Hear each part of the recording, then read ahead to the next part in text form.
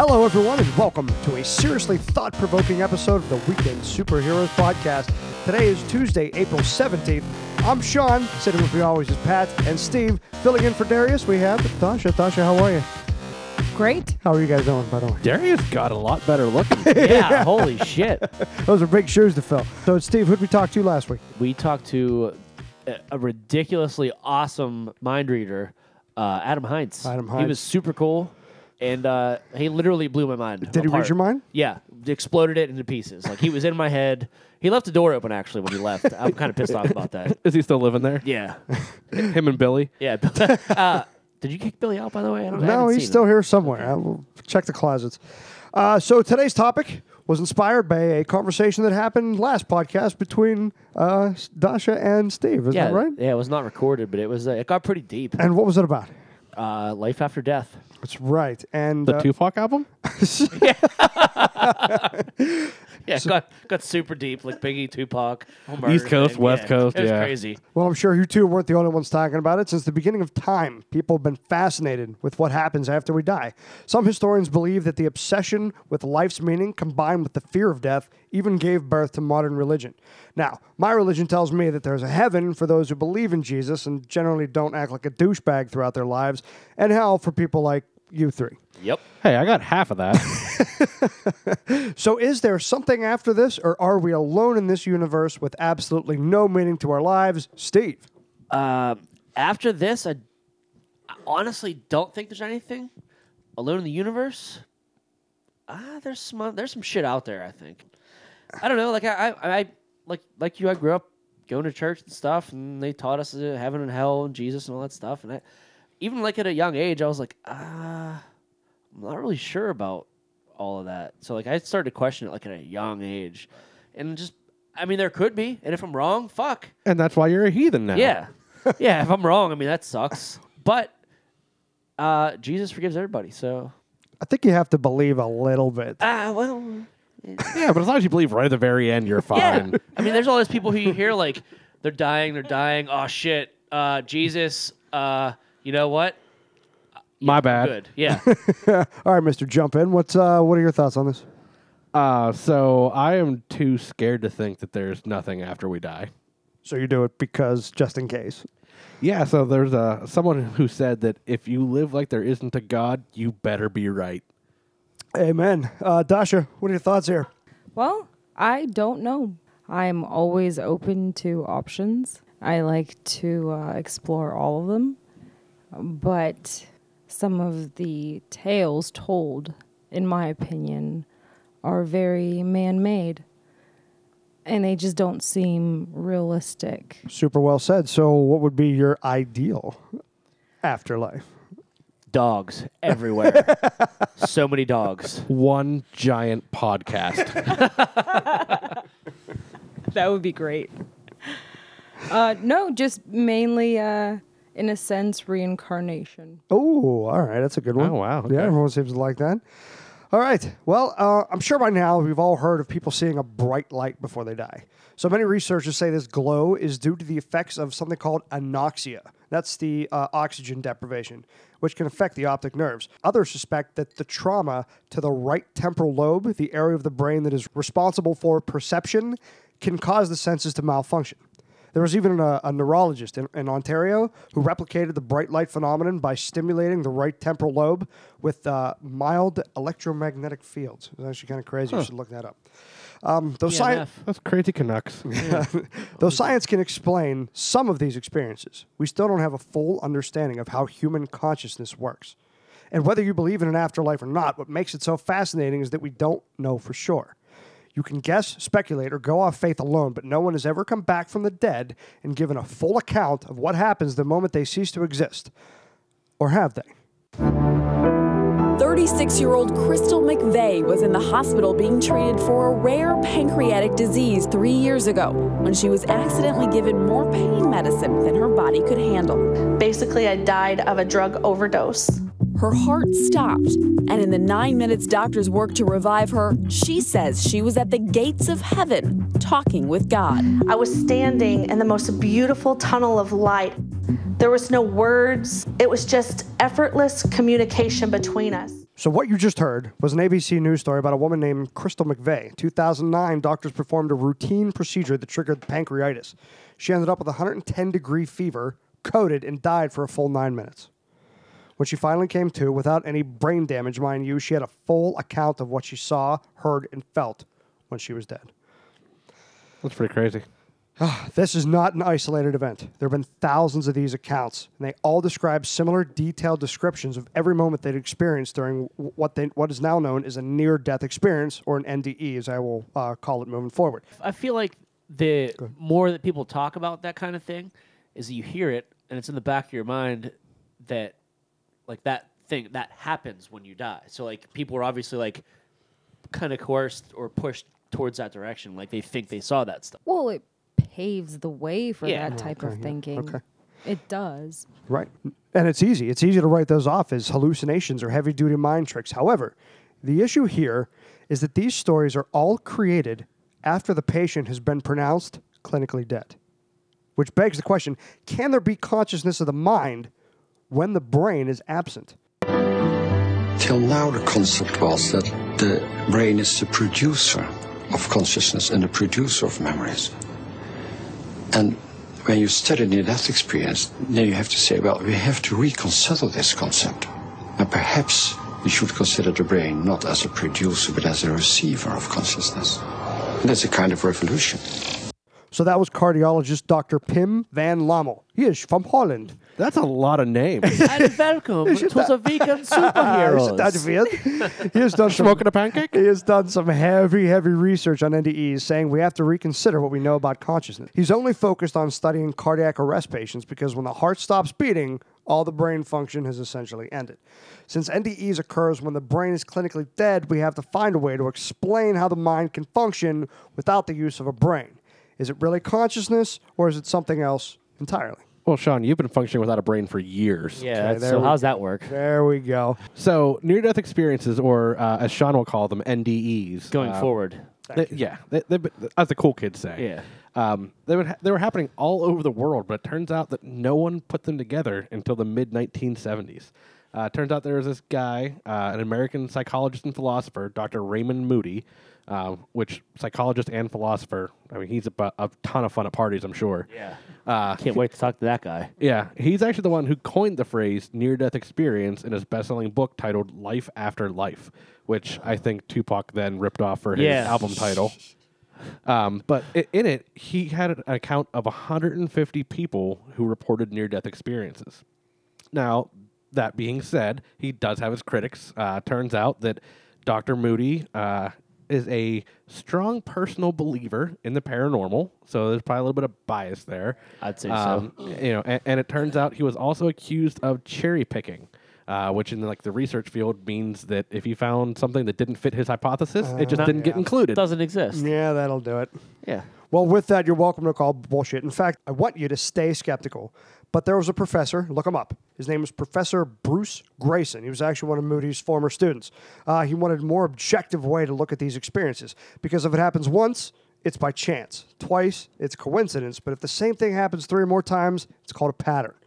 So it came up with something called the NDE scale. It was a checklist of items to ensure stories that we were hearing were in line with what we knew was a real near-death experience.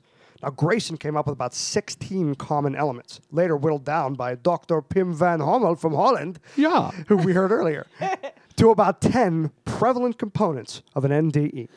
So people who have NDE, as you said, going forward, almost always report the awareness of being dead, having an out-of-body experience, and seeing your own lifeless body, which that to me is fucking crazy.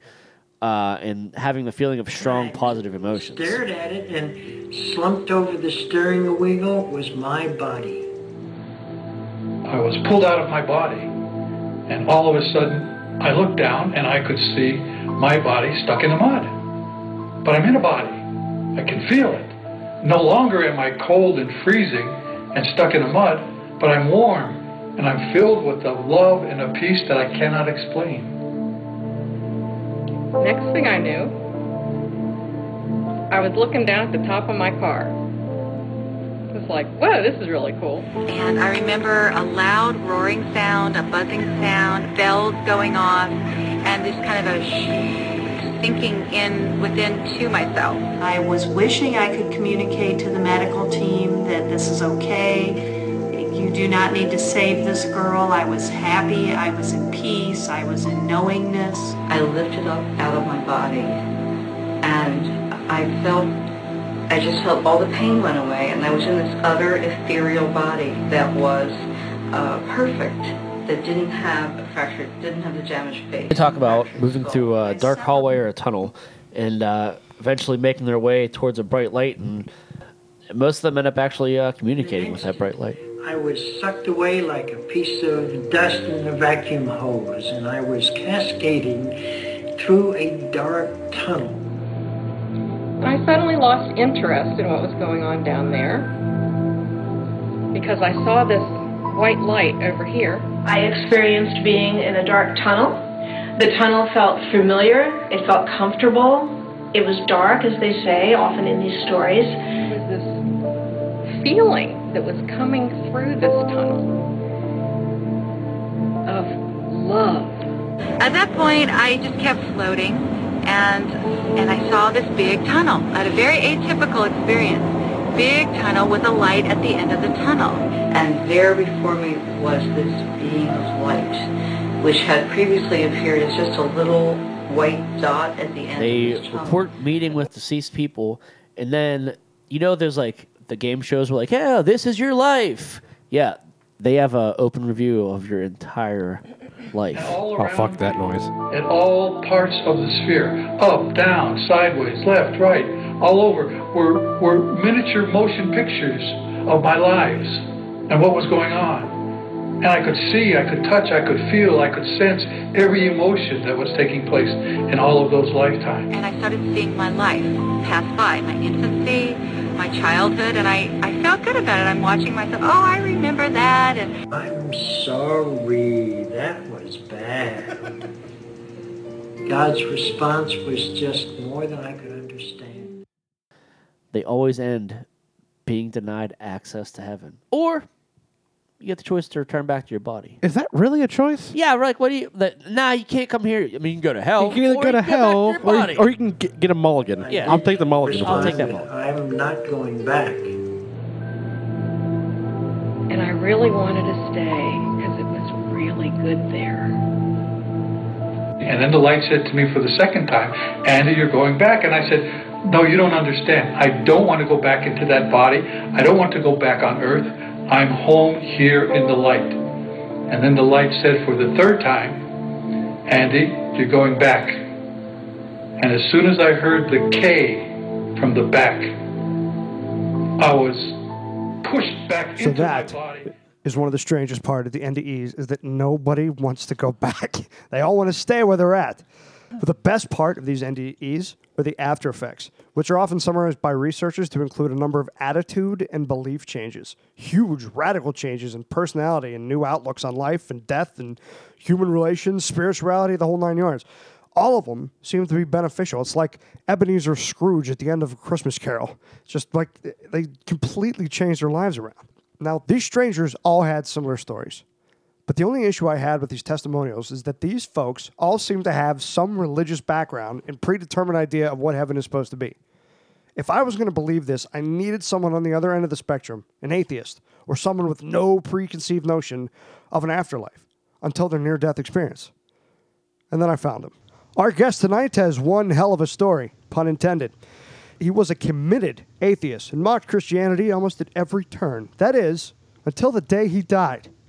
His story has been featured on NBC's Today Show, The Oprah Winfrey Show, 48 Hours, and even the Discovery Channel. Please welcome Christian minister and author of My Descent into Death, the Reverend Howard Storm. Howard, how are you tonight? I'm good. Thank you for having me on, Sean.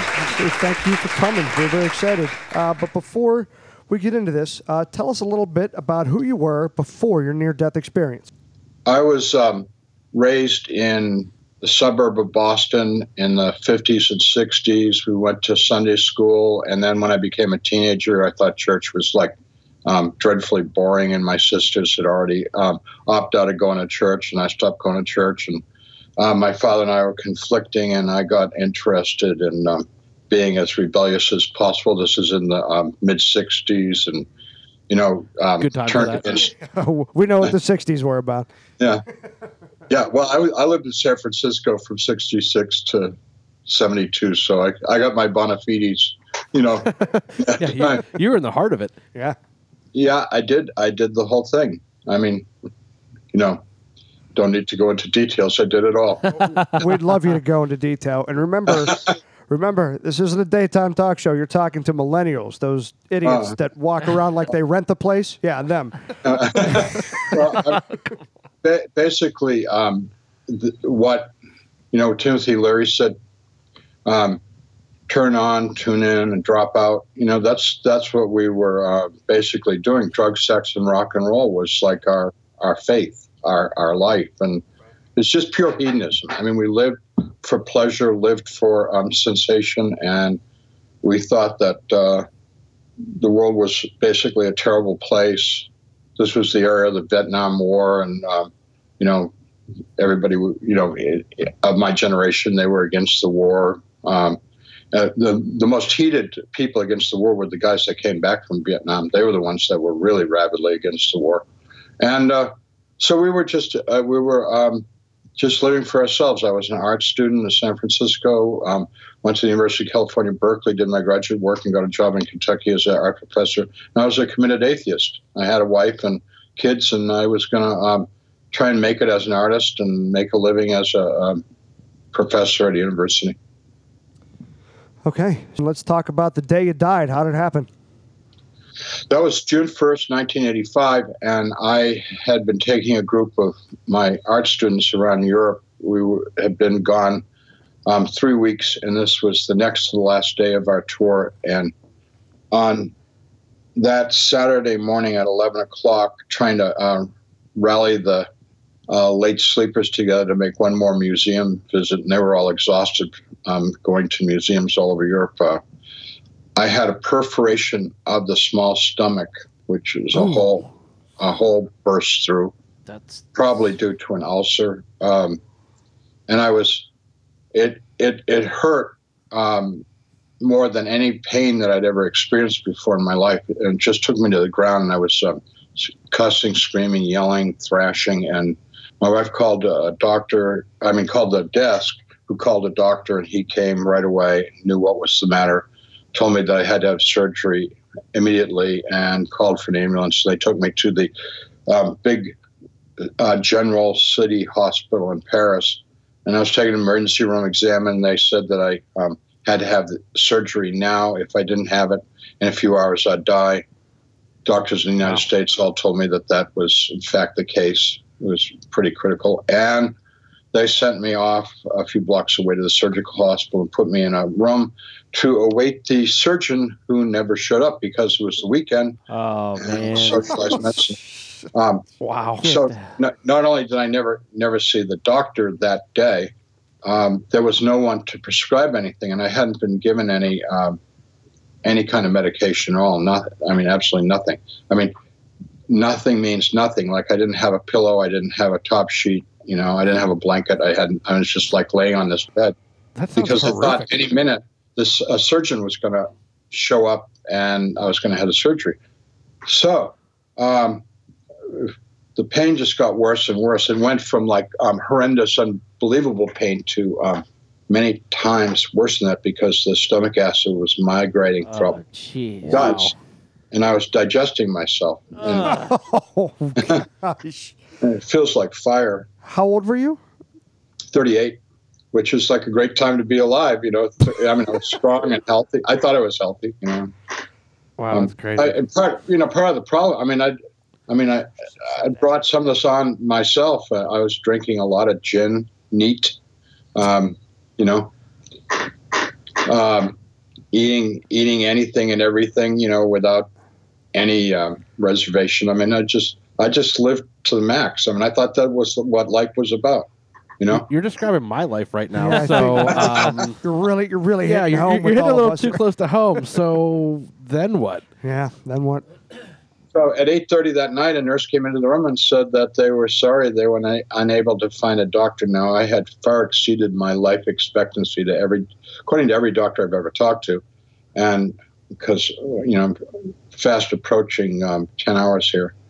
And doctors told me that my maximum survival rate would have been 5 hours. So it was really hard to breathe. The nurse said they were unable to find a doctor and they'd try and get one the next day, which would be Sunday. So I knew it was time to bail out, and I didn't believe in anything. So I just thought, okay, it's the end. So I said my goodbyes to my wife and told my parents that I loved them and my sisters and all that. And she finally sat down and cried, and I closed my eyes and went unconscious. And I don't know how long I was unconscious, of course, but to my amazement, all of a sudden I was standing next to the bed. And I felt great, no more pain, and I just felt better than I'd ever felt in my entire life. And I was completely intact in every way. And I tried to communicate with my wife.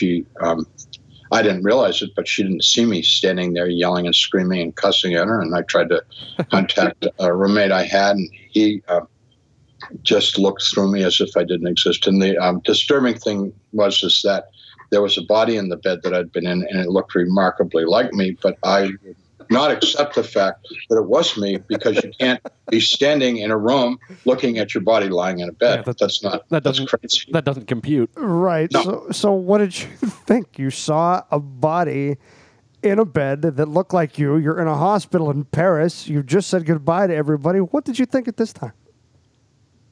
I need a gin. I thought neat. I thought somehow they had made a mannequin of me and put it into the bed to mess with me.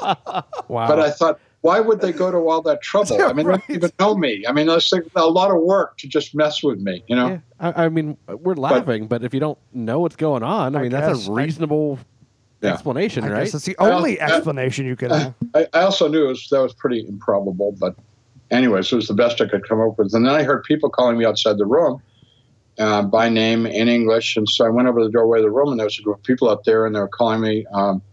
And I said, I'm sick. I need a doctor. I'm waiting for a surgeon. They said, we know all about you. Hurry up. It's time to go. Let's go. So I went with them out into the hallway, which was gray and unclear, and followed these people. And they encircled me and led me on this long journey into darkness. And we got to a point where it was completely dark, and they were getting nasty. And I said, I'm not going with you any further. And at that, they turned on me, and we started a fight. And then they started to take me apart bit by bit. Sorry, before we move forward, what did they look like? I was like, were they dressed like hospital people? Yeah, right. Like, what did they look like? Yes. To you? They were all dressed like hospital personnel. They appeared to be wearing hospital clothing. I mean, it was just, everything was very gray, and there were men and women. There were no children, and they just looked like normal people. Wow. Okay. And they spoke English, so that was... Yeah. And I thought that was weird because we were in Paris, Why do you say no children? I think it's important that in that place there were no children. I never saw any children. I don't think children would go to hell anyways. Were there children in the place where you were before? You mean the hospital? Yes. Yeah, I think... No children in the hospital either. Okay. Just asking. Okay, so they led you down a hallway. You didn't like where you were going. You fought back. They fought you. And then what happened? So eventually, they turned me into a piece of roadkill. I was just lying there all ripped apart.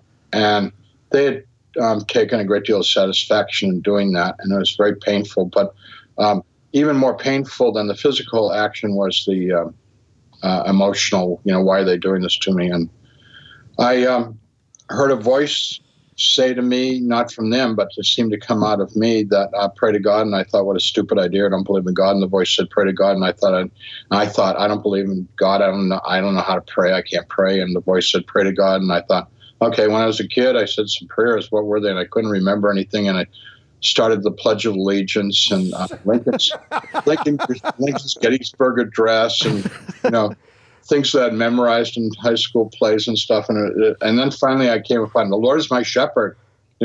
That's better. It's better than 407 years ago. I guess. Right. Romeo, Romeo, wherefore art thou Romeo? And when I did that, the people around me were very agitated and very angry and told me there was no God, nobody could hear me, they were going to really hurt me now. But it made them so pissed off.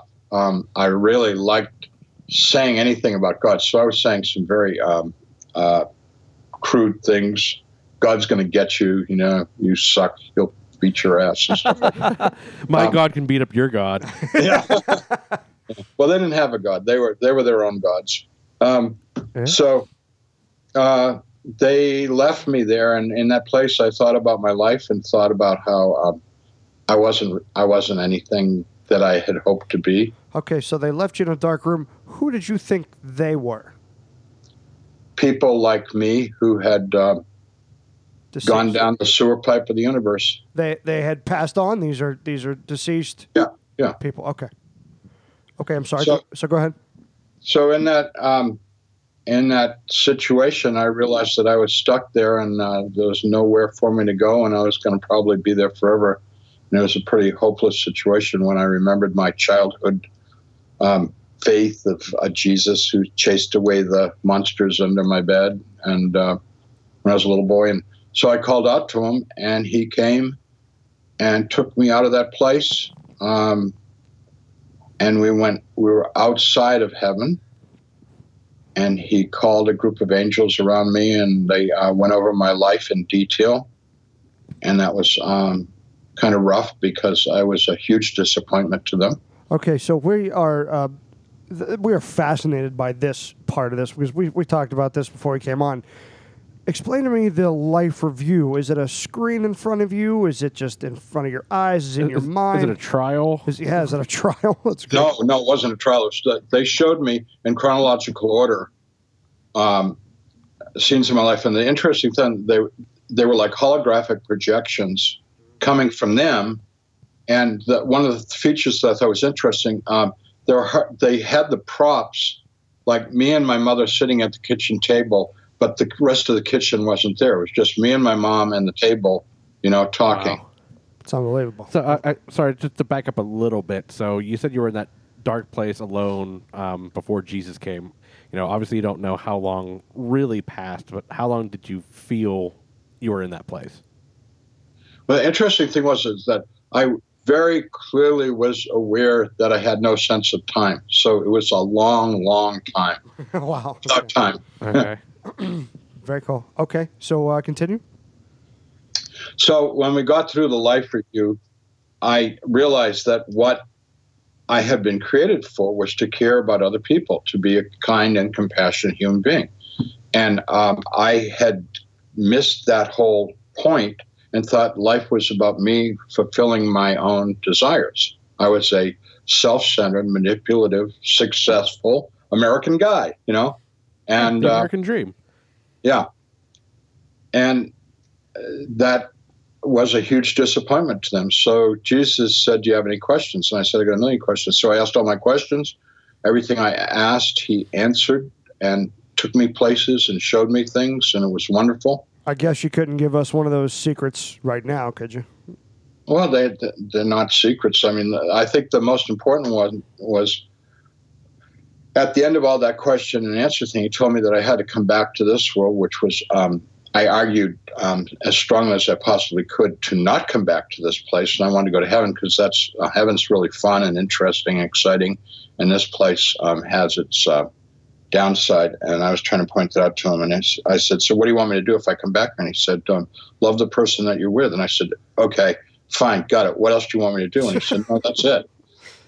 And he said, just love the person that you're with. And I said, well, I want to build something. I'm an artist. I'm a sculptor. I'm a painter. I mean, I'll build you something, And he said, no, please don't build me something. I don't need a building. I don't want a building, Just love the person you're with. I said, well, that's the whole plan. And he said, yep, that's the whole plan. That's all there is to it. And I said, well, not much of a plan.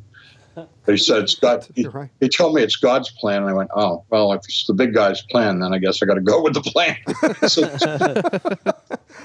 All right. So did he give you a choice to either stay in heaven or to go back, or did you absolutely have to go back, or were you No, not? he didn't give me any choice at all. I wanted to go to I wanted to be in heaven, and he wanted me back here.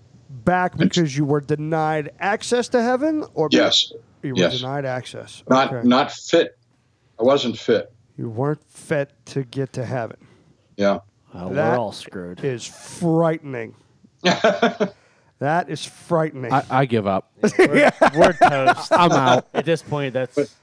No, I mean, all God wants us to do is to just do the best that we can in terms of caring about other people. And that, starts with our family and extends to our, the people we work with and our neighbors. And that's all God expects of us. It's just loving kindness.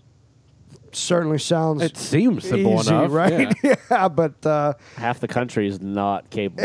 I can't stand the three people in the room Half with the me. world is not capable. Yeah, it's not all easy. We're all sinners, and well, that's mostly Sean. I mean, but that's not a problem. We're all sinners, and God knows that, and that's why Jesus came. If we want, our sins can be forgiven. We can have a clean slate when we go to heaven.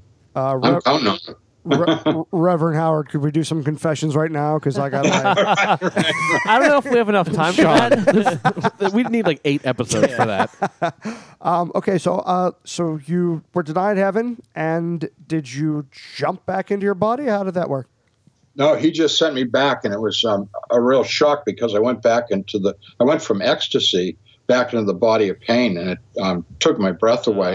And immediately when I came back, the nurse who had been in the room at 8:30, it was now around 9 o'clock at night, she came into the room and said, "The doctor's arrived at the hospital and you're going to have the surgery." So I had the surgery at 10 o'clock that night, which was important because I needed some fixing going on in my gut. Wow. Needed some TLC. So hold on. So when Jesus sent you back, he didn't tell you to become a minister. He just said, "Love the one you're with." That's it. It was on you. No. You decided to become a minister. Yeah, that evolved over a period of years. I thought I really liked church because there's a bunch of dopes like me trying to figure out what life was about, and there are people trying to figure out things and do better with their lives than just sort of biting, clawing, and scratching, dog eat dog. Which is what most of the world is about. How was it like telling your story? I mean, it's so unbelievable, and it's hard, and I'm sure there's skeptics out there. You're probably listening right now. But how was it like whenever you first started telling people this story about what happened to you? Like your wife, for example. Yeah. Right. Well, initially, pretty much everyone told me I was crazy, it didn't happen, and I should get over it. And that hurt a lot because I felt that I had experienced some incredibly sacred, wonderful, life-changing thing. And everybody's telling me, it didn't happen, get over it. And I'm like, no, it did happen. It's important, And I mean, I'm starting to think I got to, change the way I live and the way I treat people. And do you think you did that? Did your life take a full 180? Obviously, you're a Christian minister now, but do you think that you are doing what God told you to do? I'm doing the best I can. I mean, I ain't no saint. Let me tell you. So many people have experienced these NDEs. We just went over case by case, but why you? Why you and not somebody else who's been clinically dead for more than 3, 4, 5, 10 minutes?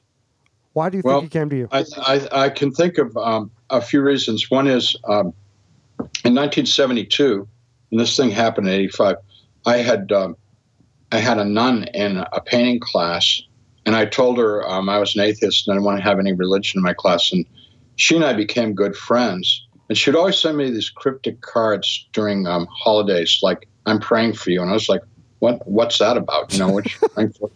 Well, anyways, I found out later she'd been praying for me and had the whole convent praying for me for 13 years every day. And you get a whole convent of nuns praying for you. I mean, stuff's going to happen. And it's like, so I blame her for everything. Maybe you could put in maybe 4 names. Yeah, right. I was going to say, does that convent take requests? All right. So you've been through it all. What's the last final message you have for anyone out there that is maybe not living as well as they should, but maybe would like to? Well, I believe that the world was created by God, and we were created by God, and we're God's children. God wants us to have a joyful, wonderful life, and God will equip us emotionally, spiritually, with the things that we need to have that kind of life, no matter what our circumstances is. And if we rely upon God, every day can be a good day. And that's been my experience for the past over 30 years, is that my life's full of joy and good people and love. And, I have all the stuff that happens to people, I've had surgeries and accidents, but with the help of God, I just go through all this stuff relying on God, and it's a wonderful way to live. I just want to hug you. That's all I want to do. Thank you. You can hug actually your hugged me. Virtual. Well, guys, I don't know if you have anything else. That was. No, I'm sufficiently freaked out. I don't need anything I else. know. I got I'm straight. I got a lot to think about here. There's no two ways about it. I don't think I can talk to any of you people ever again. Reverend Howard, I can't thank you enough for coming on the show. At the end of every episode, Uh-oh, Sean. I know. We play a game. You're going to say that word. I know, in front of Reverend. Okay, it's called Fact or Fucked, but hear me out. It's F-U-C-T. It's really cute. It's adorable, yeah. So it's swear fact word. or F-U-C-T. Are you in? You want to play? Yeah. All right, here we go.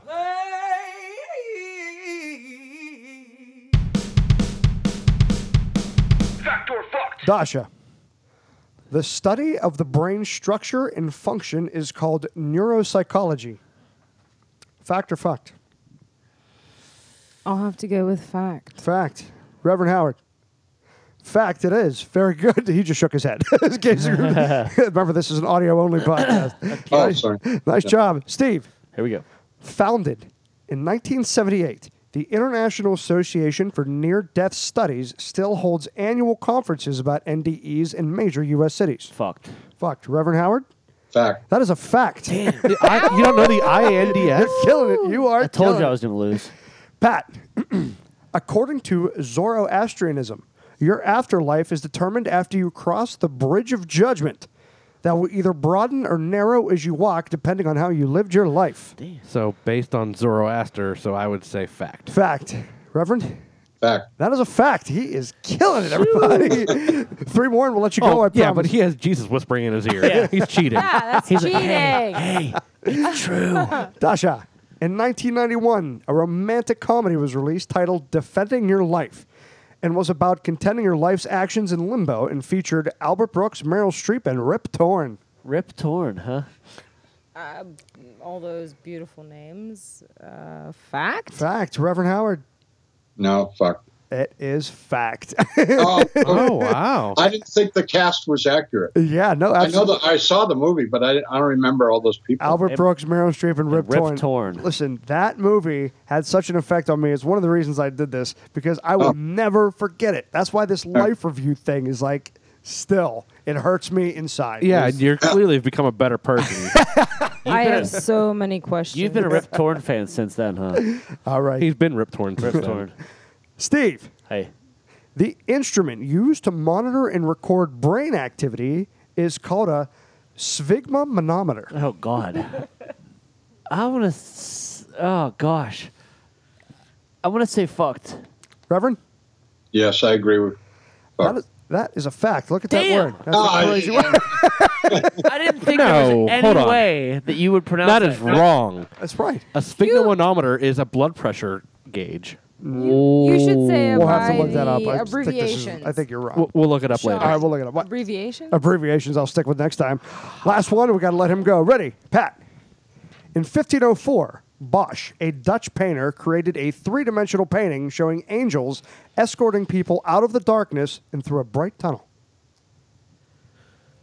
Bosch doesn't sound Dutch, but I don't trust you to make up anything when it comes to art, so I'm going to say fact. Fact. Reverend? Back. That is I love the painting. Yeah, isn't that an amazing painting? Thank you, huge thank you to Reverend Howard for coming on the show and being so cool with us and sharing his story. You can find him out at his website, howardstorm.com. He has amazing artwork. And you can check out his book, My Descent into Death. Get it wherever books are sold. It's amazing, guys. I mean it. He goes into more detail than he went today. We only have a limited time. Howard, would you like to say goodnight? Thank you for having me on, and it's been a real pleasure. Thank you. If you want to find out more about us, you can find us at weekendsuperheroes.com. You can find us on Facebook and Twitter. Anywhere you can find your podcast, just Google Weekend Superheroes. Tasha, would you like to say goodnight? Good night, everyone. Steve. I'm confused. Oh, yeah, no Darius. Yeah, Darius can't say goodbye to the ladies. I'm sitting in his seat, so I get to say it. Okay. All right, fair enough. And Pat. Good night, ladies. And always remember to podcast responsibly.